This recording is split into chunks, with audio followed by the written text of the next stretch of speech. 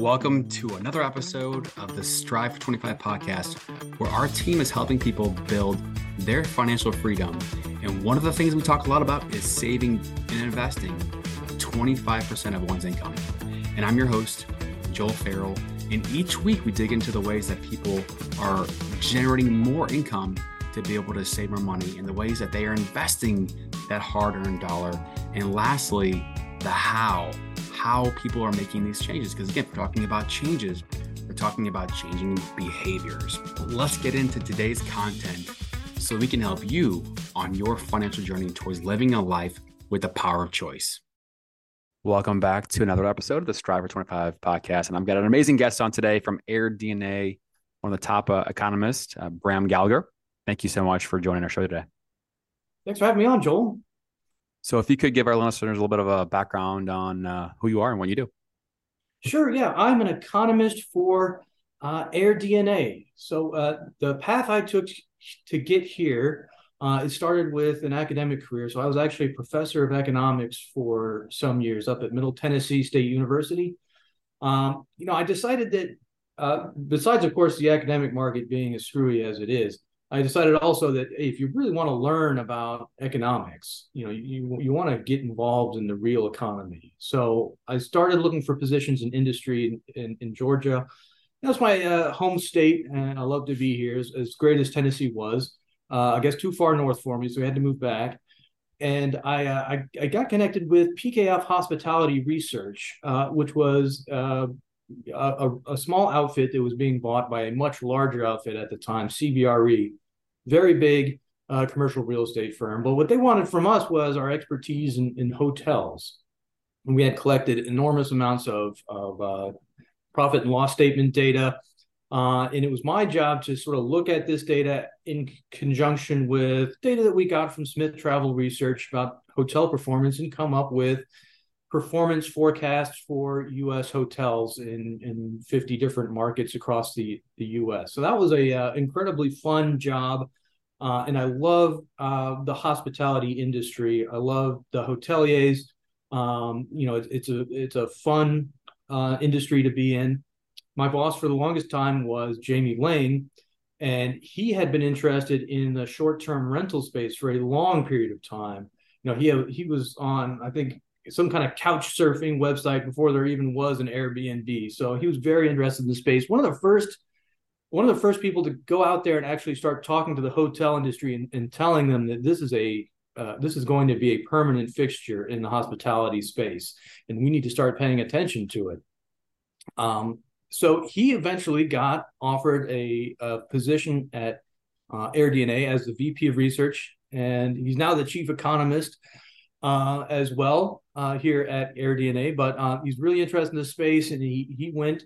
And about a year afterwards, he needed an economist, so I contacted him, and it's been great fun working for him since. So that's how I got here. I've been working here since September. It's been a little bit of adjustment moving from hotels to short-term rentals, but AirDNA has got incredible amounts of data, and as an economist, that's really been a lot of fun. Looking at that, talking with new people, talking with different kinds of operators, and coming up with new forecasts. So just right there's a lot to be able to dig into, but just to kind of bring our listeners back into kind of what to expect with the episode. So, we talk about saving money, which starts with a lot of times increasing income. And then once you've got money saved, being able to have choices of how to invest and invest in assets to be able to have another lane going to build potential income from those assets. And so, short-term rentals is a big hot topic, something that I've personally, in that game, and so many others are getting in the game too. And I'm going to dig into some of the trends and some of the expectations for markets and all kinds of stuff today. From an AirDNA standpoint, can you just give us a quick explanation on what AirDNA is and what it does?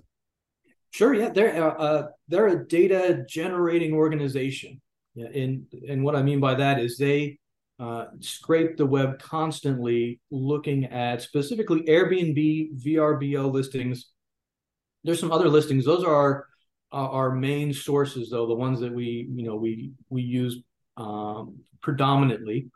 they collect this globally and continuously. And by observing that, they're actually able to look at the rates that are being charged when a property becomes unavailable on their calendar. And from this, too, they've also got a very interesting algorithm that they co-developed with MIT that deduces using a variety of factors. I think it's 16 different factors that deduces the likelihood of it either being just taken off of the market or blocked versus actually reserved. So it's been a very good algorithm. So from this, they're also able to get the occupancy rates. They're able to infer pacing, the rates that are being charged. And they package this up, and the main customer, the main person who looks at our data is going to be a small operator, someone that is managing between maybe 1 and 10 properties, short-term rentals, and wants to know, for instance, what should I charge? What are my competitors doing? Are my competitors already booked? And if they are and I'm not, why is that? So being able to provide sort of comparables and comparable properties, and being able to look at performance and even suggest rates that we think are going to be able to generate occupancies that are optimal, not necessarily the highest occupancy, but the optimal occupancy. So that's an interesting idea that they're also looking at as well, right? You don't want to get 100% occupancy by leaving money on the table in the forms of too low of a rate. On the other hand, if you charge too high of a rate, you might find yourself with an empty property, and that's not good either. So that's essentially what AirDNA, that's their main business. We also talked to a couple enterprise folks as well that are looking to get into this space, but one of the big differences between hotels and short-term rentals is that short-term rentals is still dominated by small operators. The unit of operation is much smaller. It's easier to get into a short-term rental.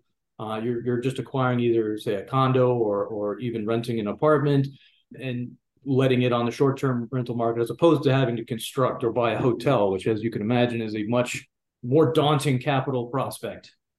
Coming from the background of hotels and being in that business and the day-to-day planning and mapping out of operations and forecasting and, bringing that back into this short-term rental market and comparing the two different kind of lanes, past history versus what's going to happen going forward in these industries of lodging. What are your thoughts on that, just as things progress with these two different industries?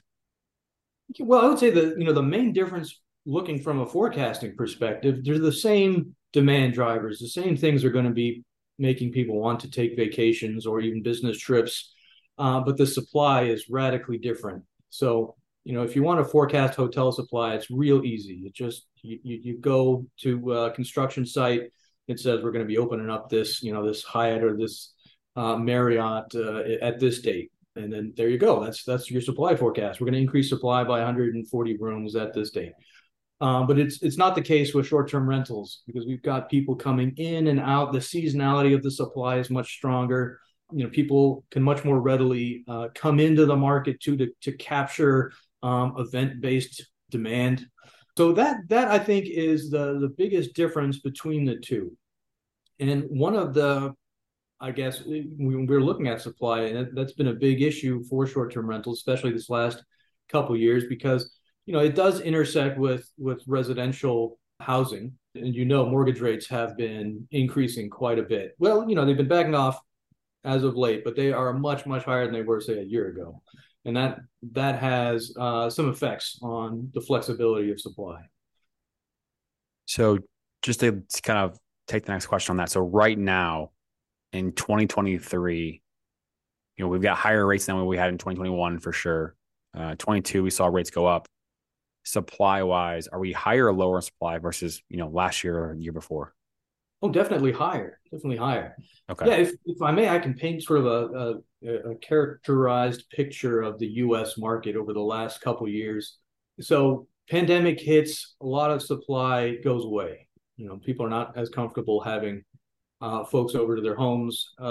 People are not traveling as much during the pandemic, particularly in large cities. So we see a lot of the supply go away. Afterwards, we go to 2021. Huge pent-up demand. People want to get out. People want to get to the beach, especially, but anywhere outside is great. small towns, rural areas, those are good too. But people definitely want to get out. At the same time, a lot of the supply is left in short-term rentals, and hotels too are also shut down. And a lot of them are finding it difficult to reopen as quickly as they would like. This leads to really incredible performance, the likes of which we haven't seen since and probably won't ever see again in 2021, right? So, if I was to look back in history, what was the occupancy in 2021? And we hit in July 77.6% occupancy, which is essentially full. That's of all the short-term rentals in the entire U.S. And short-term rental occupancy always runs a little bit lower than hotel occupancy because that supply is so flexible. It's essentially unlimited if the price is right. So, but that was incredible performance. We were seeing tons of money going into the space. ADRs also were very, very high as well. So big rush, lots of supply hitting the market early 2022 when mortgage rates still hadn't gone up yet. The interest rates had been cut to sort of stimulate the economy. Housing was relatively affordable. We hadn't seen the enormous run up in prices. Well, we hadn't seen the entire enormous run up in prices at that point. Yep. So a lot of people jumped on it. We saw a big explosion of supply that happened early 2022. And you might have heard or read some stories about the Airbnb bust. I think a lot of people were under the mistaken impression that that meant that people didn't want to go to short-term rentals anymore, but that was not the case. So we saw demand continue growing throughout this period and growing very, very quickly. So 20% year over year, 15% year over year. What was it? January of 2022. Look at that. It's 42% increase year over year for demand in that month. So, big increases in demand were going on in 2022. Even by the end of 2022, we were still seeing those 15% increases in demand. But what we also were seeing was the effects of this big supply hitting. So, 15% sounds really great until you compare it to the supply numbers of 20 to 25%. And then you start seeing your unit performance decline. So occupancies were declining. To some extent, that's okay. Occupancies are still a few points higher now than they were before the pandemic. So if we think about that, and I think they're going to remain there at a little bit higher. I think that there is a structural shift that has happened. But that was that bust that people were talking about, is that, well, you weren't seeing record high performance, once in a lifetime performance like you saw in 2021. Well, we probably won't, but that doesn't mean that people aren't interested. And it doesn't mean that the space isn't still pretty rapidly expanding and there's a lot of opportunity. One of the things that I'm excited about, we just got the full month May numbers in, and the supply is finally starting to cool down. So in 2022, when May hit, that's when it really started amping up. May, June, July, people were putting their properties on the market for that summer season to capture as much of that revenue as possible. This May, on the other hand, the supply growth it's still pretty high at 15.3% year over year. But compare that to the 20s and 25s we're seeing. It's actually the lowest supply growth that we've seen since the end of 21. So more than a year, has gone by. More than a year and a half. About a year and a half has gone by. We haven't seen year over year supply increases at this low level. And demand is still powering forward. At the same time, it's the demand nights are up 12% year over year. So we're still seeing that occupancy go down a little bit. But I think that those higher mortgage payments, and of course that big run up in prices that we saw at the same time, have really cut into the ability of supply to just kind of explode like we saw at the beginning of 2022. And that's really great news for anybody that can get in the space or that is already in the space as far as unit performance goes. So, that's in broad strokes what we've sort of been seeing in the US. So the increase in supply along this last couple of years compared to people purchasing intentionally to put this acquired home onto the market as an Airbnb, short-term rental, and supply. Is there any way to even measure that kind of a scenario of people, new acquisitions of homes versus people, hey, I already have this home, I'm going to change it from a long-term rental and turn it into a short-term rental? Or like, Is there any way to differentiate between someone who has the home already versus someone who acquires it to add it to the supply? Yeah, no, that's a great question. I mean, it's really difficult to get incredible visibility into that. One of the things that we can look at is the amount of listings that remain from year to year on the market as the same listing. Now that number has increased over the last 2 years. So that is to say more the market's stickier. And as transactions become more difficult with interest rates the way they are, that has two effects, right? If you want to go and invest, it's a little bit more difficult than it was a year ago. But also, if you wanted to sell your home, you might not get the highest price that you were hoping for, because the potential buyers can have to factor in those higher interest rates in their payment. So you might hold on to your home for those mortgage rates to go down, for the Fed to start maybe cutting rates at some point. What are you going to do with that house in the meantime, right? You don't want to just have it sitting empty. If you can generate some income off of it, you'll put it or keep it on the short-term rental market. So it does kind of cut both ways. There is a very important metric in the industry that we do keep track of, and it's a KPI that is of special interest, and that's the sort of the revenue potential, the revenue that you can generate in a particular market for a particular type of home, divided by that mortgage payment. And when that number is over one, well, that's great. You can cover your mortgage payment with the income that you're getting and still have some left over. Now, if it's less than one, you're still getting equity building up in your home, which is nice, but you're also going to have to come up with some additional funds to cover that payment. So it becomes less attractive to many people as an investment. So you mentioned rates there shortly. Do you have any guesses or data hinting of rates changing up or down in the near future? Do you have any thoughts on? I don't want you to answer the question yet, but just, do you have a yes or no, some thoughts on it? Oh, I'm an economist. Of course, I got thoughts on it. Okay, yeah. Let's save that for a little bit later, because I want to dig into a few more things in terms of the short-term rental types. And so you had some on the AirDNA resources tab in their website. They got a lot of good articles, blogs, case studies, some press news and webinars. And one of them was breaking down kind of the different trends in hot areas for cabin rentals versus beach rentals versus your more industrial urban areas. And so those are kind of the three examples of ways that you can break down the different types of short-term rentals. But can you kind of dig into some of the different trends and things going on in those different markets? Yeah, there's a variety of ways that we try to slice the data so that you can find the most comparable property. And one is by location type. And there's 6 really broad location types that we separate U.S. rentals in. One of is resorts that are on the beach. And what we saw with those is they performed very, very strongly, very, very quickly after the pandemic. So they were the first essentially to come back. It was the same with hotels too, right? If you had some place to stay on the beach, you were golden for a solid year. People were going to be at your place as much as possible, because you could socially distance and be outside. It was great.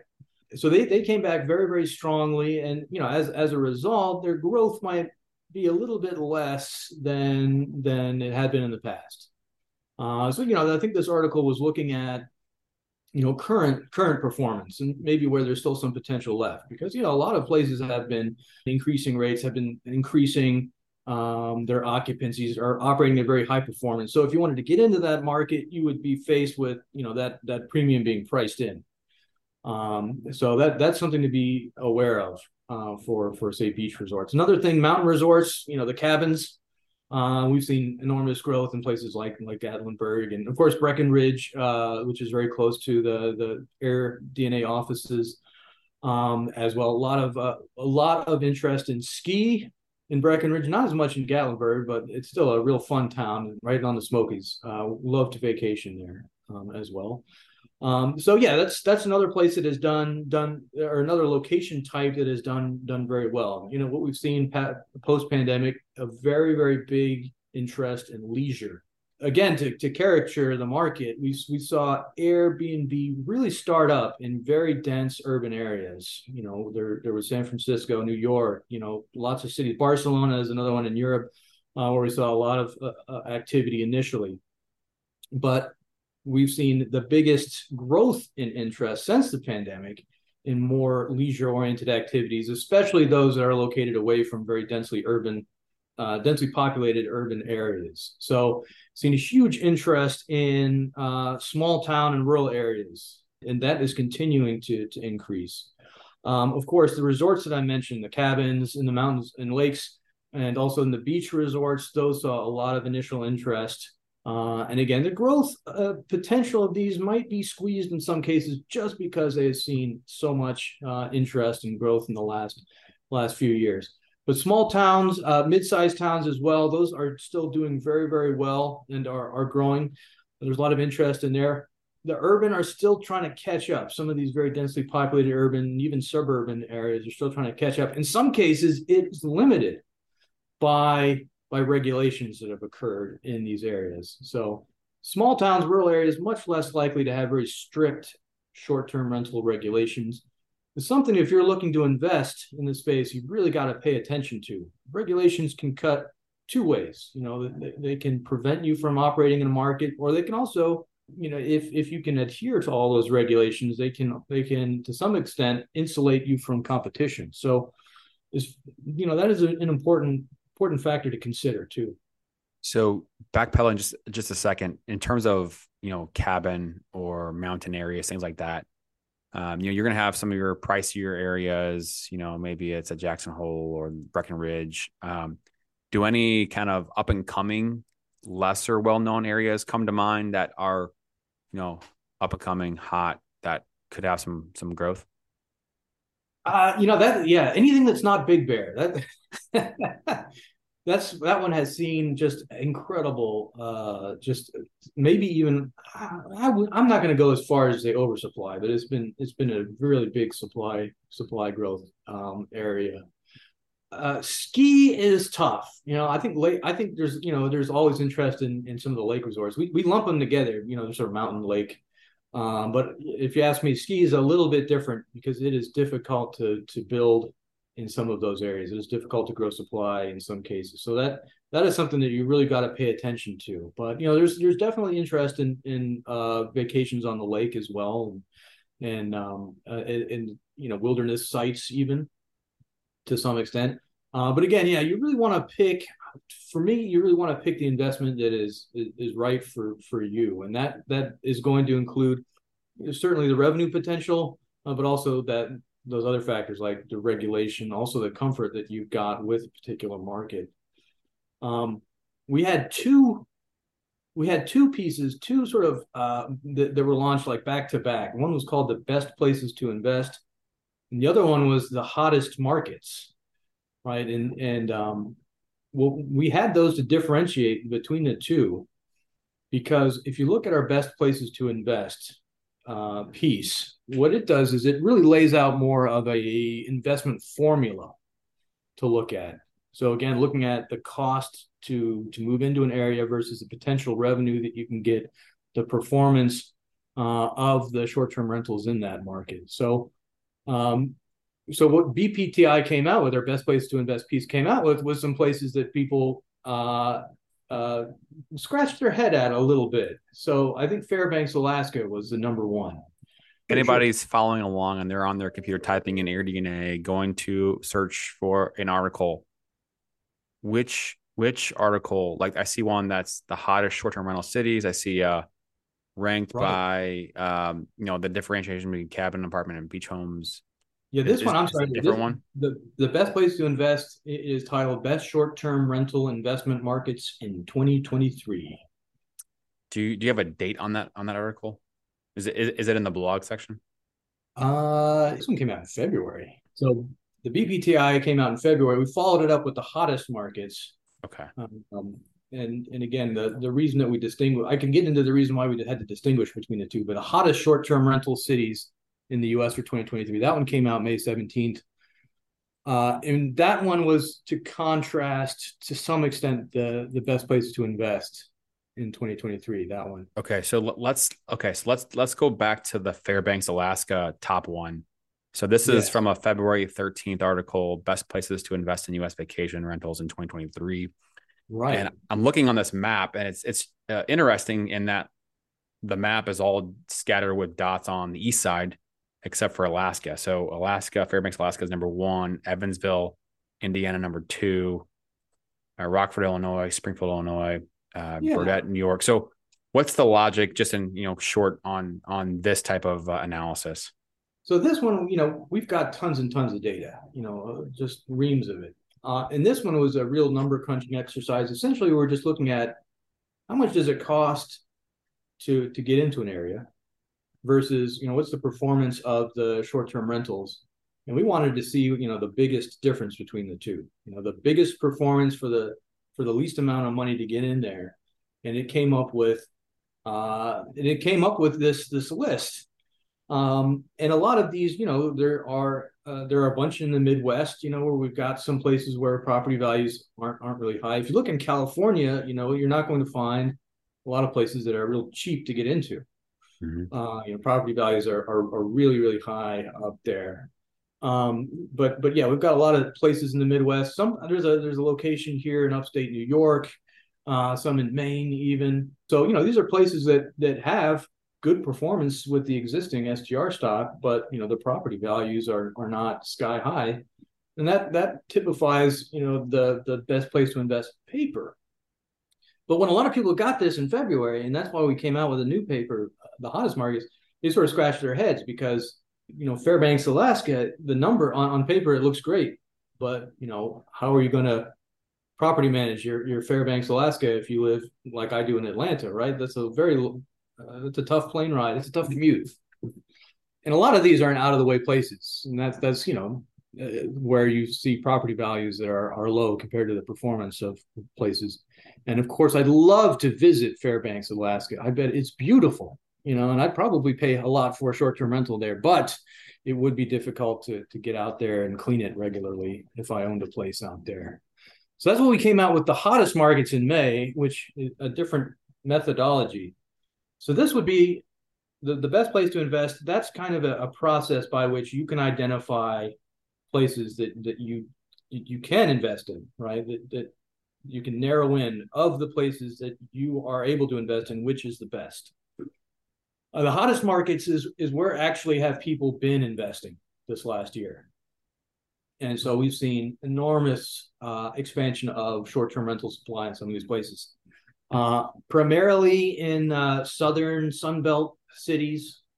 Phoenix is number one. We've got several in Texas as well. Again, where there's been a lot of interest in these areas post-pandemic as well.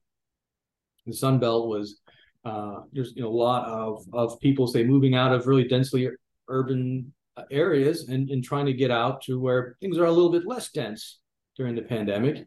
And when remote work happened, also, this had a profound change on people as I can work from anywhere. I'm going to move out of where it's really expensive to live and be able to live much more cheaply and yet still have the similar income.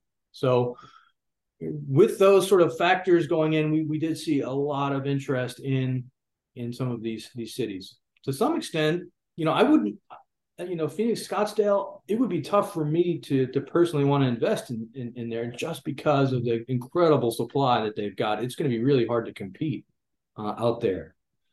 In fact, I looked at the Super Bowl this year, which was in Phoenix. It hosted, and that has been a perennial demand event for hospitality. So I've been looking at Super Bowls for a long time.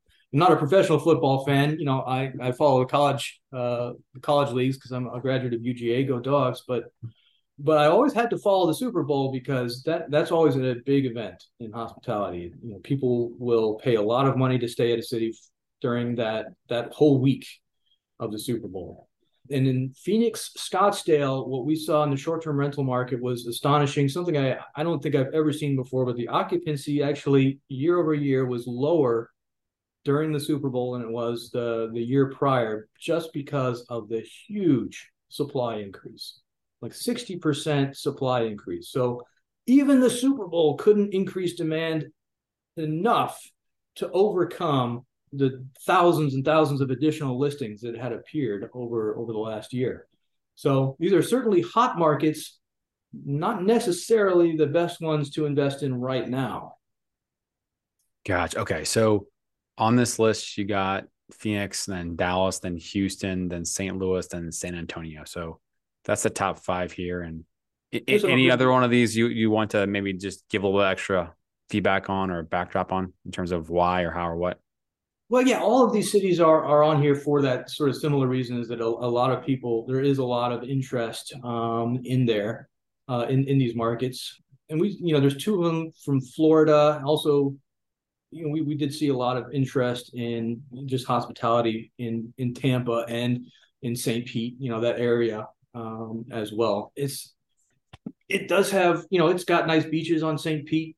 You're pretty close to Disney World, and you can go to Busch Gardens as well if you're in Tampa, which is a great theme park. So, a lot of demand generation happening around there, but a lot of supply as well. So Orlando, which is sort of close by, is the biggest short-term rental market, also the biggest hotel market in the U.S. in terms of the supply. So, those are certainly, again, hot markets. They got demand generators. There's a lot of reason for people to want to go to those markets. But on the other hand, a lot of people have gone to those markets.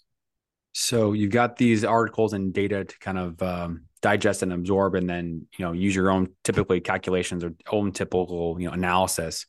I'm an investor. I'm looking at stuff for myself and also for clients on the mortgage side, and I use the rentalizer very often to project out an address. When I look at these trends and looking at these things, I'm taking the projected rental income. And then what I do is I just take 60% of that. I'm just going to assume 40% of expenses just as a round number.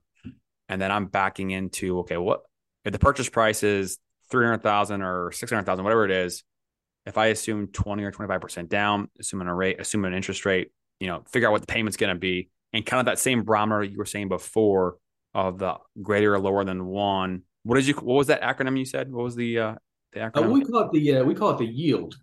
The yield.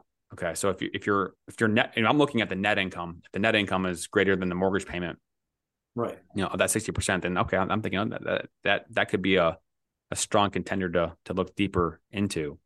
When you are talking about the data, and then there's so much data, how to analyze it, how to make sense of what the numbers mean, from your perspective, from the economist side, any other insights on some of the tools or data that's out there that is more important than others? Yeah, no, that Rentalizer is a great tool. I love that one. It's just great for prospecting.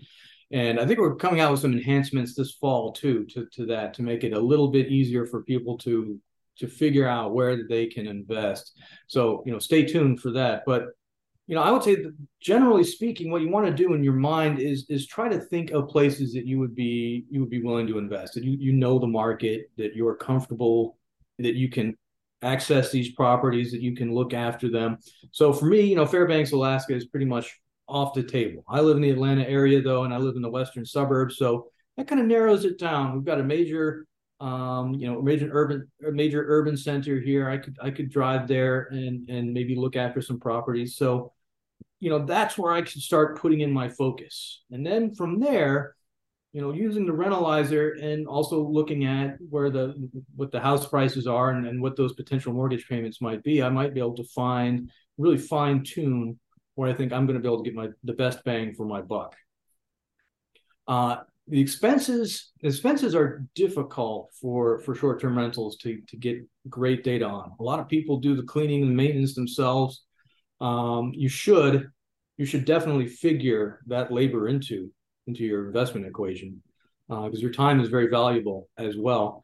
But yeah, you also want to try to estimate expenses, how much it's going to cost to hire a cleaning service, or how much that would be, How much is it going to cost to continue to refurnish the apartments? Because people are going to wear those towels out like you wouldn't believe, And people like fresh towels as well. So, Right. go ahead and buy them in bulk. You won't regret it. But yeah, trying to figure out some of those expenses, and then again finding the best bang for your buck. I think you're going to be able to get a pretty good picture about whether or not these investments are possible, and what they're going to look like. I think visibility into people that are already into the space and are actually renting is great too. Having those comparables close by to see what is realistic. Kind of going in a different direction. You and I were talking about this, I think, previously, that Airbnb was putting some extra emphasis on just solo rooms that they're advertising and pushing Yes. more out there. Why are they doing that? Yeah, now so their summer release, they really started talking about solo rooms. In the last few years, we've seen the biggest increase in growth in larger homes. So, with multiple bedrooms, the private room is kind of, it's kind of plodded along. It hasn't seen sort of stellar growth. It's fallen, I think, as a proportion of the total rental share. So yeah, it does sort of raise the question, why did Airbnb emphasize this so much? Well, I think one of the things that we're looking at is most economists are expecting a slowdown at the end of the year, economic slowdown. We've had pretty strong jobs numbers, but with those increasing interest rates, trying to tackle inflation, with that inflation weighing on people's budgets already, I think what they're focusing on is value. So we might see private rooms as being a way to very quickly expand, supply that has a high value, because those rooms generally are less expensive than entire homes. So there's a couple of things that go along with that. So one, you can also expand the supply more quickly if you can have private rooms within existing homes, because you don't need transactions. And as I said, transactions in the housing market right now, well, you're in the mortgage business. Mm-hmm. They're not white hot right now. Mm-hmm. So you can expand the supply perhaps more quickly with people carving out a room in their existing home and putting that on the market. So from a supply side, there's that interest, but from a demand side as well, we've got this really strong jobs market. So people have got jobs, but on the other hand, we've got inflation that's pinching their budgets. They need to go on a vacation, but they can't spend as much on a vacation. Maybe this is one way to save some money. So some more options, having that person that wants to be able Yeah. to get out, but have some more effective, cheaper options, essentially. Yeah, and it might end up too being just something that draws you into the website. That says, "Wow, I could stay for $65 a night in this private room. That's incredible." And then you're looking and said, "You know what? But also, I could have a whole house to myself for another 40 or $50 a Mm-hmm. night. And that's worth it too." So I think just from an attraction standpoint, because people are going to be looking towards budget conscious options, is a way to attract people into the space that might not have considered it otherwise. Just as an alternative to traditional hotel lodging. So now the all important question that I know that I want to hear your opinion on in terms of rates, and I'm sure other people out there are interested too. But you mentioned that some economists, expecting the economy to slow down. Inflation is still there, pinching into budgets, as you mentioned. Jobs are still strong. What's going to happen with as we go through the rest of this year? So yeah, we like to we partner with Oxford Economics and look at their forecasts, very frequently. They've got kind of a tourism focus, and we've got long-standing relationships with a lot of the folks over there. I just finished up with the Outlook report. We're hoping to publish it next week, and that sort of synthesizes our economic outlook with what we expect performance in the short-term rental industry to look like over the past year. We had done another one of these outlooks at the beginning of the year, and a big miss, something that we didn't get right was the economics, and Oxford Economics didn't get it right. Most people didn't get it right. They were expecting a downturn, and they're expecting it to hit jobs pretty hard. So we didn't see that, right? Job growth has continued. In fact, the gap between where we expected the total employment to be and where it actually is amounts to about 4 million jobs, which is, incredible. As an economist, I'm very impressed. This is the lowest unemployment rate we've had in decades and decades. I'm Uh, sorry. Can you explain that number again? So 4 million jobs. What is that number again? yeah, that's total U.S. employment. So just the total number of jobs.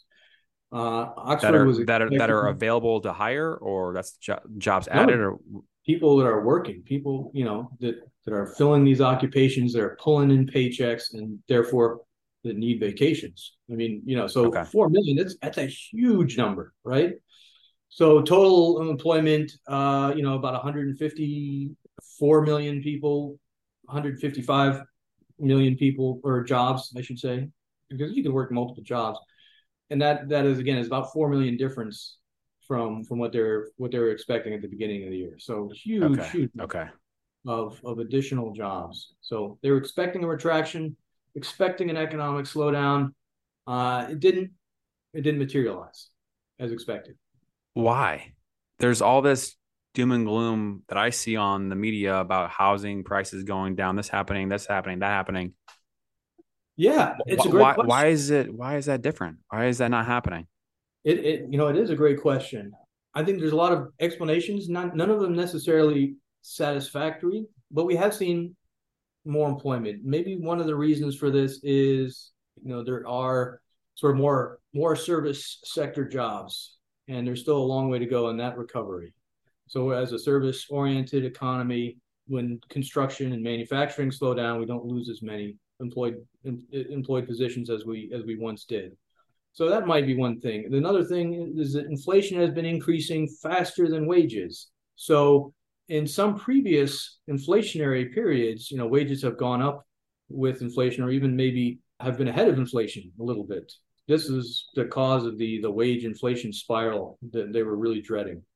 We haven't actually seen that materialize. So to some extent, maybe it's not as expensive to hire and to retain employees as it may have been in some past inflationary periods compared to what you can sell your output for. So, some of all these sorts of things, they might be contributing here and there to higher employment. And it looks like that even though Oxford is now expecting the downturn to happen in the second half of this year, that even still we are going to still see stronger employment than they had predicted 6 months ago for the foreseeable future. So that has been a characteristic of this economic business cycle that is to some extent unfamiliar. We've never seen a recession occur when everybody has a job. Unfamiliar is probably the best way to put it. We're in uncharted territory, right? I mean, maybe not, but like the pumping of money into the economy from the pandemic, rates going to all-time lows, and then the rapid increase. We saw some of these things happen in different cycles. 81, for example, the rapid increase in rates. Yeah, but it wasn't this rapid. So this Yeah. is, I believe, the most rapid increase that we've ever seen. And some of that, maybe the world just operates more quickly nowadays with all the telecommunications that improvements that we've seen. The internet was invented and all that sort of stuff. People can bank online and can transactions just happen that much more quickly. So maybe that's why we had to raise those rates quickly. But in any case, yeah, like you said, we don't have a great historical precedent to compare this to. But one thing I do know is that if you do have a job, you need to take a vacation every once in a while. So that's a constant. So as a result, I think we had to revise our demand quite a bit upwards.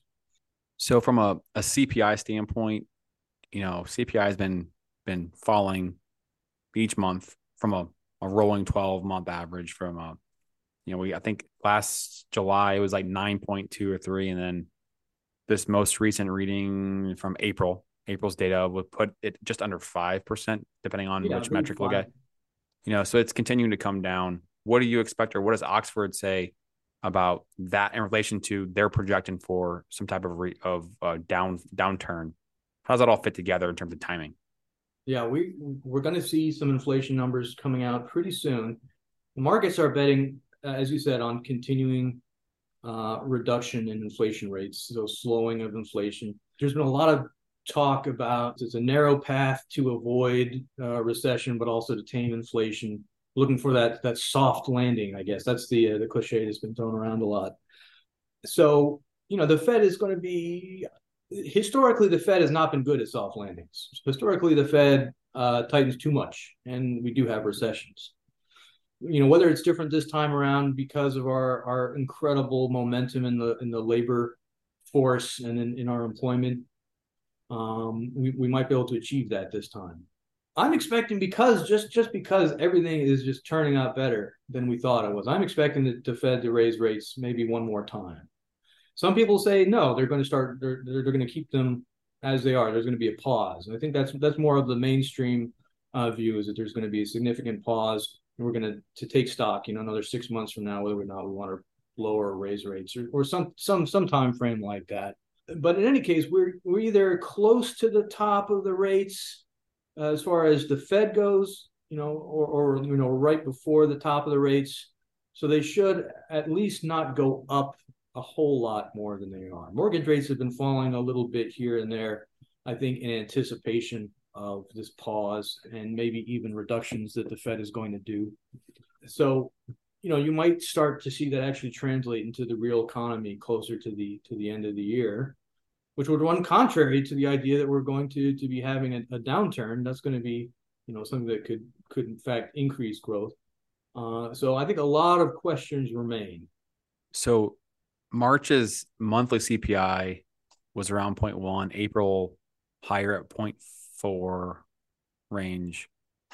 Given the data you are seeing, or what would you guess May's numbers to be, higher or lower than April of a 0.4? Oh God. Well, we're hoping that the year over year growth drops below 5. I mean, that is very important. If it doesn't, then we're going to see some more rate increases. So that's going to be a number that people are paying very, very close attention to. Because we want to. Right now, the inflation rate has been declining, and it's been doing so in a roughly symmetrical way to its increase. So, we want to see that continue, and any deviation from that, either on the downside or the upside, could influence Fed decisions. So, I'm going to be paying attention. I want it to come in and say 4.5 or 4.6 or something like that. That would be nice. But if it's 5.1, then we're going to see some more. We're going to see some more action from the Fed. Would be my bet. Okay. And then that data gets released next week, maybe? Or when does that data get released? I forget. Oh, let me check the